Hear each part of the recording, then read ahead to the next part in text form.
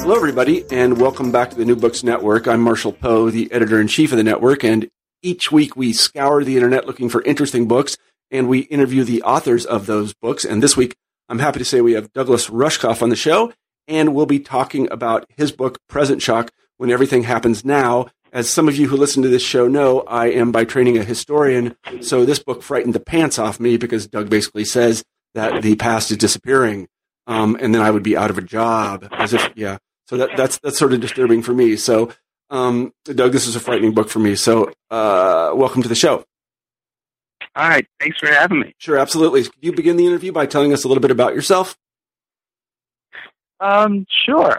My name's Doug Rushkoff. I guess I'm a media theorist by trade. I was originally a theater director and then became interested in kind of multimedia opportunities and why people were that I knew from my youth were getting involved in computer technology in the mid 80s and late 80s, and I got involved in the whole internet thing and got very excited by the promise of the net, especially the dream of everybody working at home in their underwear in their own time. And then I kind of watched as the internet as a social phenomenon became the internet as .com boom and the salvation of the Nasdaq Stock Exchange, and human attention seemed to become the new commodity. And instead of using this stuff to make more time and less work for ourselves, it seemed that we were using the net to make less time and more work for ourselves.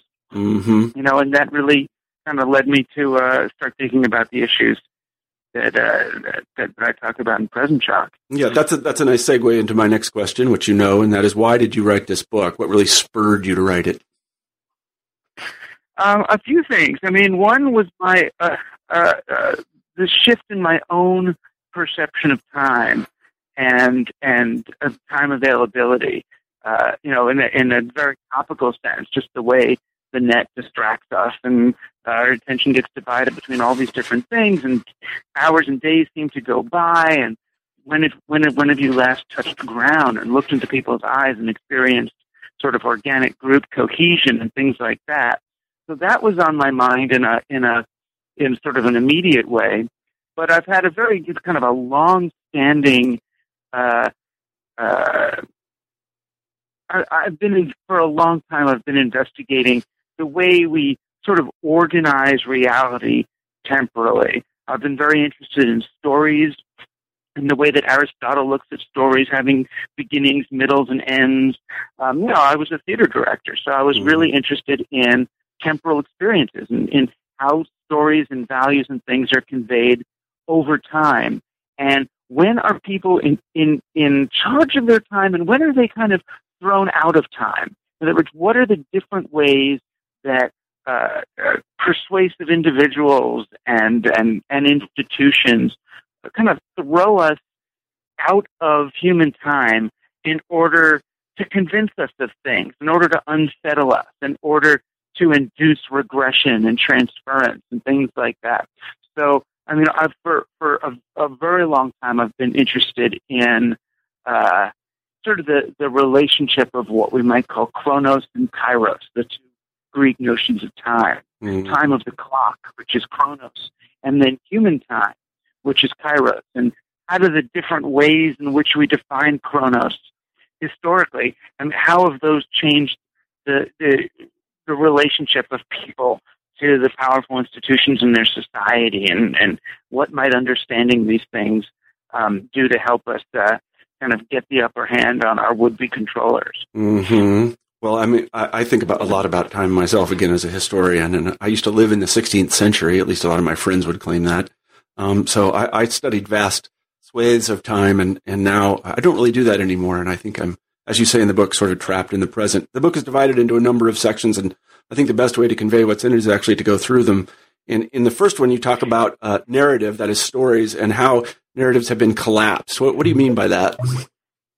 Well, I mean, really simply, a device like a remote control or a DVR, changes the way it changes our ability to move through a story in our own way. Whereas, our dad touches it on the couch and watch a television program or a commercial from beginning, middle to end, we can escape the captive spell of the narrator, anyhow we want. By just changing the channel, we can leave. So they no longer have a captive audience, and they have a lot more of a challenge trying to bring us through a traditional narrative arc the way they might have been able to do before. They need, just like Shakespeare did at the beginning of his plays, when he would say, "Oh, pardon gentle to all of it. Mm-hmm. We would presume to do this to you. Please forgive us." It's really the same thing now. They have to really get our permission. We have to voluntarily surrender authority over our time to them. And people are much less likely and willing to do that. So we start to see our entertainment really change from sort of these linear arcs with beginnings, middles, and ends to things that intended to have much more either immediate or even, what we might call atemporal modes of communication.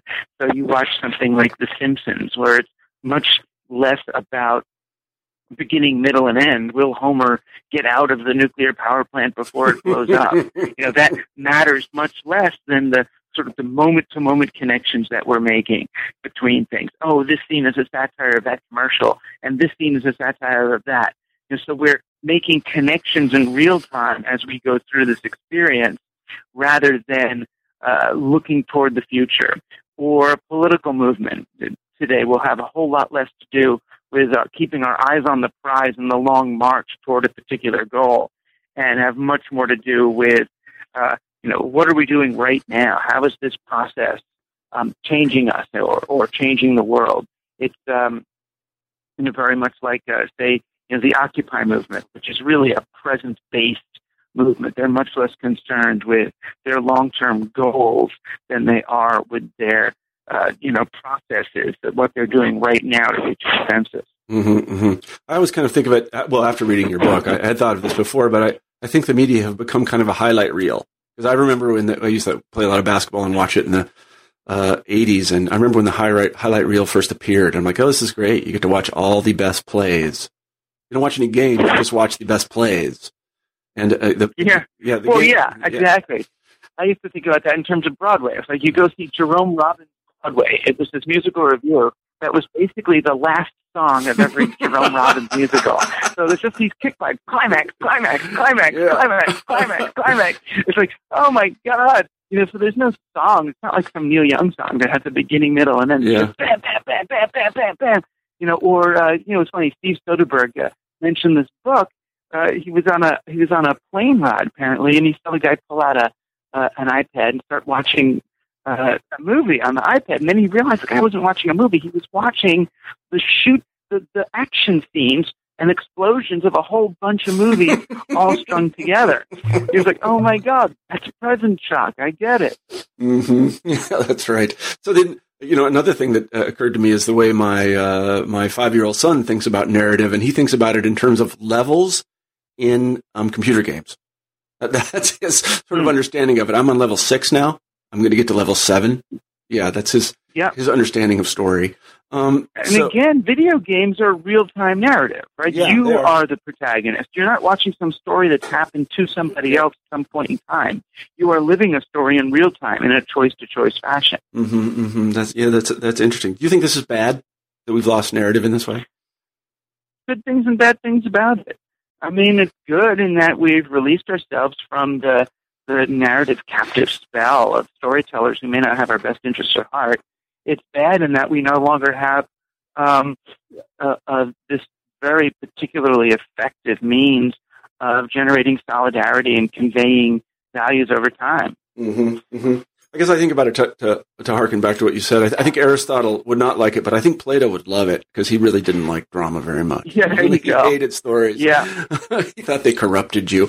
So he would have said it was all decadent anyway. Yeah. So we have a new kind of Neoplatonism in action. So let's move on to the second part, and that is digiphrenia. And this is the one that really that I really identified with. That is the what you described as this is my own words, but the sort of desire to be someplace else while you're someplace, to always be someplace else. And I see this everywhere now. Exactly. In the sort of the video game logic that we were talking about before, when you move from choice to choice to choice to choice, we live in a world that says, well, you don't have to choose. You can choose both. So you can choose to be here and there at the same time. Mm-hmm. You can have more than one. It's not enough to pay attention to something like it was in the old days. Now you have to pay attention to two different things at the same time, or have multiple identities simultaneously consuming and producing. So you've got you on Facebook and you on Twitter and you on Tumblr and you on Instagram.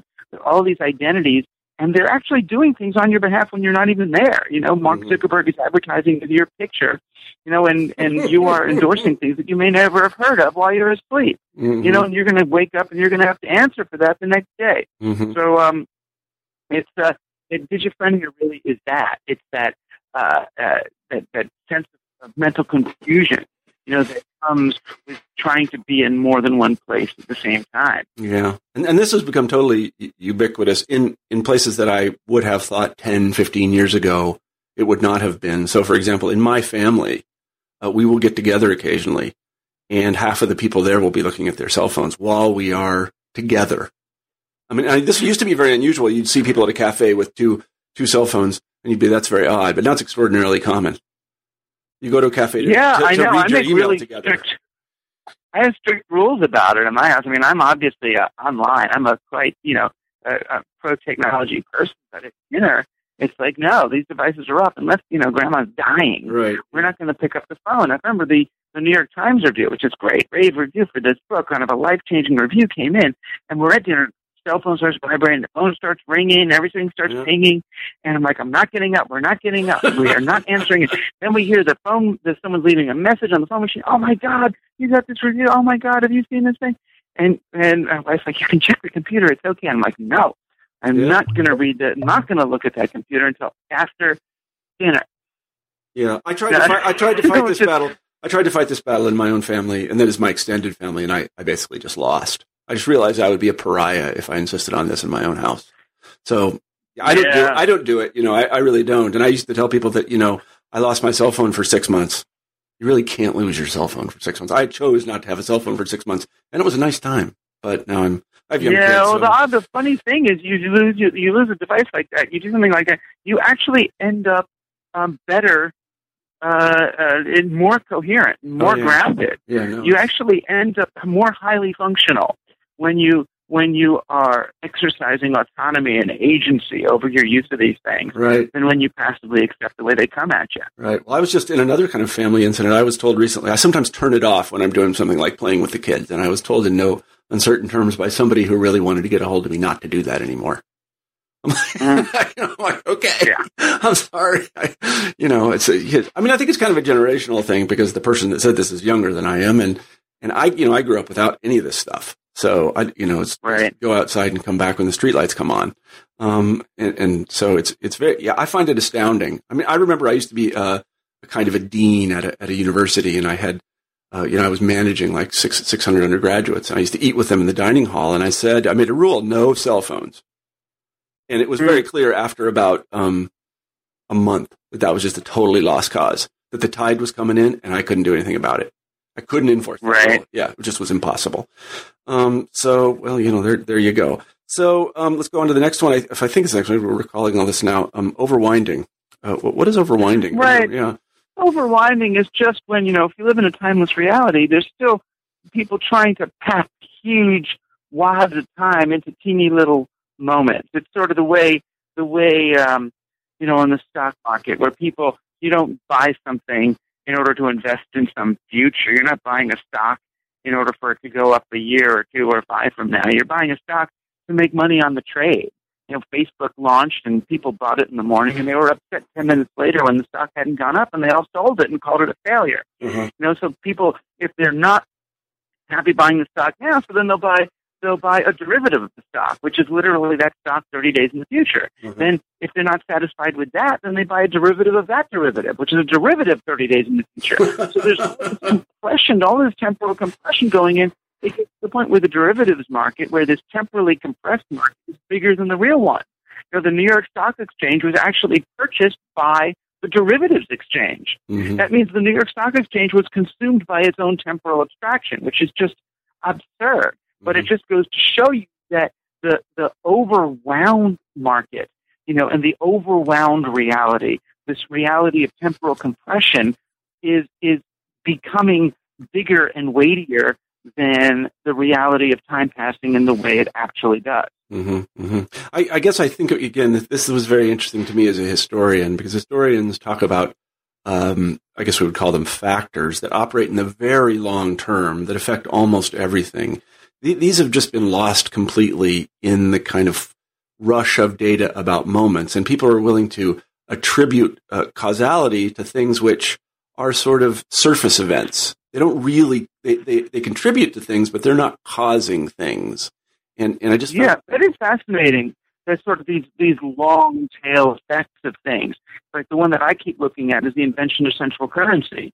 And something ends up sitting there as the status quo unit of exchange for so long. We forget that it was an invention. Yeah. That it was invented at a very particular moment in history with very particular embedded biases that may or not be serving people today. And they forget that they were other tools. They forget, and that's another really symptom of present shock, that we're so kind of, in a sense, lost in this thing that we think is the present moment, that we, become incapable of doing, appropriate critical analysis of the underlying landscape and the institutions that we're accepting as reality. Mm-hmm. And I think the underlying assumption of overwinding really is that the world is so insecure as to be kind of anxiety-making all the time, that nothing is stable, everything is changing all the time. Now, this is, a Buddhist would tell you this is true, but it is kind of nervous-making to, I'm reminded of the advice that your broker or the person at who manages your money, he always says, look, we're going to invest your money, or she says, we're going to invest your money, don't look at it. Nobody does that. Right. Nobody can do that. Because, you have this screen, you can just pop it up, you can see how your money markets did that day. And so you're constantly engaged in this thing. You don't feel stable. You can lose it at any moment. And yeah, but the also reason they tell you to invest your money and not look at it is because you invest your money and it goes down. Yeah. I had my money with one of these guys. It's like 15 years later, so I'm being diligent. I'm not looking at it. I do it once, but 5 years later, there's less money than there was when I started. Yeah. Do it again, 10 years later, there's no more money than I put in, and except the money that they took out as fees. And I'm like, well, wait a minute. Yeah. What the heck is going on here? I'll give you the name of my broker when you're done. But I do remember when the recent crash occurred. What was it, 5 years ago now? And my wife kind of freaked out. And I had invested money before, and I said, this is going to be back exactly where it was in, let's say, 5 to 7 years. And I was right. Yeah. I didn't freak out. I was right. We didn't touch anything. It's back right where it was. Because there are these kind of long-term trends. There is a kind of robustness to the system, which I think is lost in this chasing the present moment and checking everything all the time. The highlight reels of your investment is really not what you want to look at. You want to look at long-term performance. It's like your government. You want to look at long-term performance, not that, Barack Obama had 2 scandals this week, and so his presidency is over. But you know what? His presidency isn't over. That's just not right. That's not right at all. Over before it began. Yeah, right. Yeah. That just isn't right. That's that highlight reel thing, and you're going to be confused by that because they're just large structural elements of life that go on past this sort of flood of data. You just can't, it's like, shouldn't get too upset about it. But so let's move on to the next section of the book, if I can recall correctly. And this is related, and it's how we come to kind of make sense of the whole world without a kind of long timeline. How do we make sense of our life in time? Did I characterize that right? Yeah. I call it fractalnoia, which is maybe it's a convoluted term, but we're living in a world where we no longer have really discrete feedback cycles. Like in the old days, if you were a farmer, you would put your seeds, 6 inches apart. 3 months later, you'd see how they grow in, and that's your feedback. And then you can change. You can say, I'm going to put them further apart next time, or put them closer together. You have a marketing strategy. You put out an ad. You see a couple months later whether people bought more of your thing or less, and then you can either change the ad or run the same ad or not run any ad at all. Now cause and effect are merged. You can't really tell in an instantaneous society what's the cause and what's the effect. Did we just do a marketing program, or are we responding to a tweet, or is the tweet responding to us? Mm-hmm. It's like everything is just buzzing by. And what scientists and technologists have used to understand these sort of rapid feedback cycles is usually it's fractals. You take something like instead of the screech of a microphone pointing into its speaker, you can use the computer to slow down, if you will, and draw out the feedback cycle, these loops, and you get these kind of beautiful paisley drawings that they're of fractals, that most of us now are familiar with, and they're reassuring on a certain level because they have self-similarity. This part of the shape is like that. They look like natural things. The danger is when we equate one part of a fractal with another, where we say, oh, this is the same as that, it's the same as that. They're not the same, they're just similar. They have a similar pattern. There's an underlying logic or rhythm to it. It doesn't mean that it's lockstep. It doesn't mean that earthworms are people, are civilizations, are the weather, are the stock market. All these things are similar, but you can't just draw exact conclusions. And really what happens in a society that's living in the exact present tense, that's exactly in the moment, if you don't have a story, if you don't have cause and effect to sort of figure out an underlying logic, you tend to try to draw conclusions based on a static photograph of the moment. You draw lines between things. This is like that, is like that. You end up in this kind of almost a paranoid, conspiratorial view of the world because everything needs to be connected to everything else in order for things to make sense, because you no longer have stories, you no longer have history through which to analyze things. Hello? One of the things that I've noticed is that even when the media tries to explain to people that things are actually happening in the long term, that there are these long-term sort of structural effects, that they don't listen because it takes a little bit of time to explain what those structural effects are. So, for example, when they give long-term averages on the stock market, I don't think people really understand this, and I don't think they really accept it. You see what I mean? Right. I mean, well, also part of the reason they don't accept it is because, past results are no guarantee of the future. There's people we don't know, even logically, we don't know whether the last 50 years of stock market growth is necessarily, the way the next 50 years plays out. There's often a sense, and that's kind of the last chapter of the book, there's often this sense that things are ending. This what I call apocalypto. And and throughout history, we've almost always felt like we're the last thing, that we're in apocalypse, that something's ending. But in this case, it does feel like corporate capitalism and expansionist banking policy may have reached its limit. That we're certainly at the limits of the kind of the globe's capacity to provide more frontiers for expansion. We don't have more territory. There's not more brown peoples that we can enslave and steal their stuff. So exactly where do we expand to? And if we don't have a place to expand, if we don't have new markets, then how could the economy keep growing the way it's been growing? It kind of can't. So people start to consider various forms of endgame. Whether it's the zombie apocalypse in the distant future or the singularity replacing human beings, or some economic catastrophe. I don't blame people for considering those possibilities. I guess I would say, again, just historically speaking, this is just my opinion, that although I don't necessarily disagree with you, every time somebody has said either capitalism or science has reached a kind of terminus, they've been wrong. Because in each of these cases, and people have said this since the mid-19th century, especially with science, right. We know everything we're going to know, and that's it. I remember I reviewed a book recently that described the way things are, and I'm like, we have no idea the way things are, and more will be revealed. And similarly, I think with economic expansion, there's a lot of room yet for economic expansion. At least I think that there is. But this desire to have an ending, I guess I would think of it in a little bit different way. When I read your chapter about the zombie business, and it's very funny, the zombie business, is that, I think it's a desire for meaning more than anything else. And, my life, now I can see this now, was largely structured, at least in its early years, by the Cold War. I fought communism and I won. You know, I was a Russian historian and the government paid me to become a Russian historian. And I wrote books about Russia and informed people about Russia and said communism was a bad thing. And that gave my life meaning. And now I'm like, well, what do I have now? I mean, what do I have? I got to get the next iPhone. That's just not very satisfying. You know, it's just, it doesn't, you know, I don't know what I'm living for now. I just don't see, you know, again, and this sort of harkens back to, we had Francis Fukuyama on the show, you know, he's the end of history. There's something to that. You know, it's like the Chinese are even on board. The Russian are on board with our program. Everybody seems to be, except Hugo Chavez, and he's dead.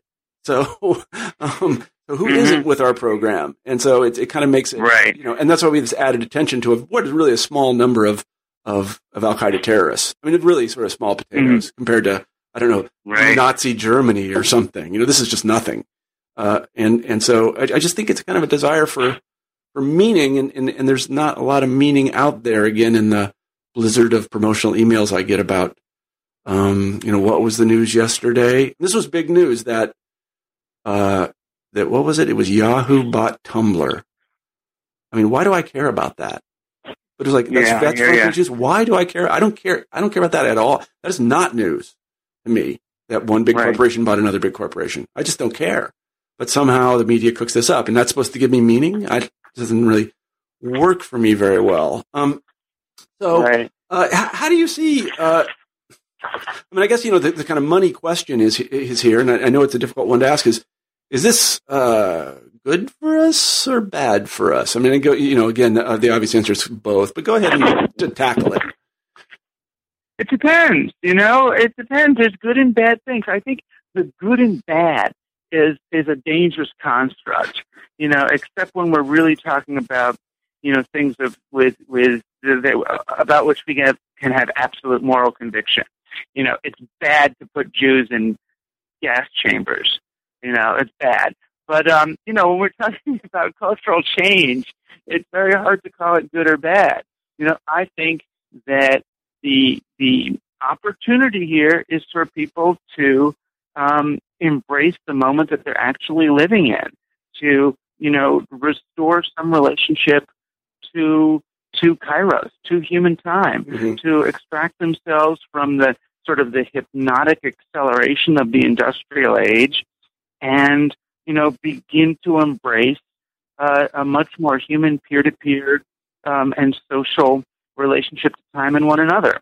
On the other hand, if we use this as an opportunity merely to extend the agendas of the industrial age into the digital age, we now have tools that can,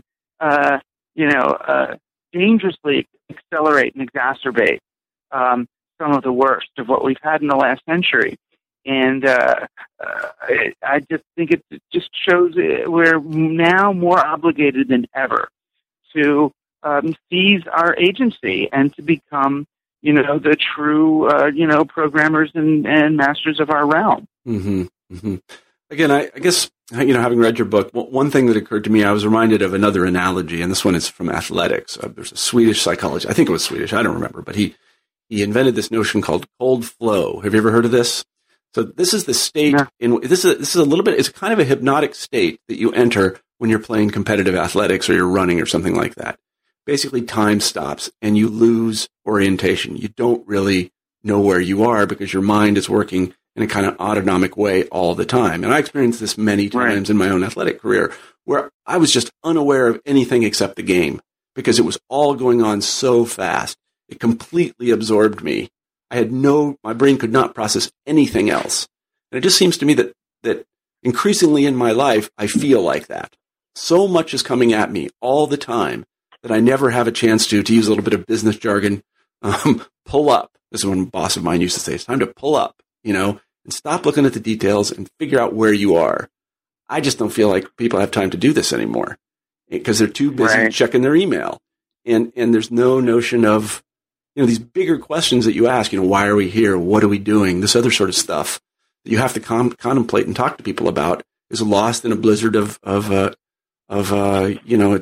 videos of exploding Coke bottles and you know, highlight reels. You know, it's highlight reels. It's highlight reels everywhere. It's the best of everything. Because, you know, eventually when you talk about, crowdsourcing, what is crowdsourcing good for? Well, the best thing it's good for is finding the best video of exploding Coke bottles. That's what really it is good for. And I'm not sure that's a good thing, by any means. I'm not as, hesitant as you are to say good or bad, because, the other thing, there's a lot of interesting things to say about the acquisition yesterday of Tumblr, because it's a weird thing too. And I don't know, I agree with you. I agree with you. I mean, Tumblr is a weird thing, but I mean, I agree with you in general about this compression of time. It's really quite remarkable how fast it has happened and how we don't really know what it's doing with us. Is it making us sick? I don't think it's making us sick. Is it making us kind of unaware? I definitely think it's making us unaware. Yeah. I mean, the job of the historian is now impossible.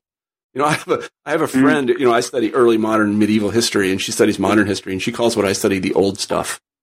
I mean, with kind of derision, like, this is a PhD, the old stuff. Uh-huh. So, I mean, you can see how, at least, from my perspective, it's difficult to actually pull up from this stuff and see where you are. I just don't see, right. I don't see how you're going to do it, really. And I don't know, it's kind of disturbing to me. So let me ask another question before the final question is, and you just talked about the New York Times book review. How's the book been received? I think well. I think people are embracing this notion that we're living in a kind of a present shock, and I think they really do want to get some tools and ideas on how to orient themselves in this new temporal landscape. So far, it's been pretty much universally positive. Mm-hmm. Nobody's come at you hammer and tong and said, this is anything like that? Nope, just good, huh? No. Yeah, I envy you very much. No, I haven't seen anything. I envy you very much. I no. really do, and I think thousands of authors all over the world do. So let me thank you very much for being on the show. Today we've been talking to Douglas Rushkoff about his book, Present Shock. Doug, thanks. And so let me ask you our final question on the New Books Network, and that is, what are you working on now? Do you have a project in the works? I'm actually working on a documentary for PBS Frontline. Mm-hmm. That's tentatively called Generation Like. And I'm looking at, how, it's sort of the new landscape on which teens are being marketed to, mm-hmm. and trying to figure out, how is it different? How is it the same? And how does it work? Mm-hmm. Well, hopefully they'll produce an app for that, and there'll be some in-app purchases for it, because I know that's breaking me, man. So anyway, today we've been talking with Douglas Rushkoff about Present Shock, when everything happens now. Doug, thanks so much for being on the show. Thank you. It's what you do.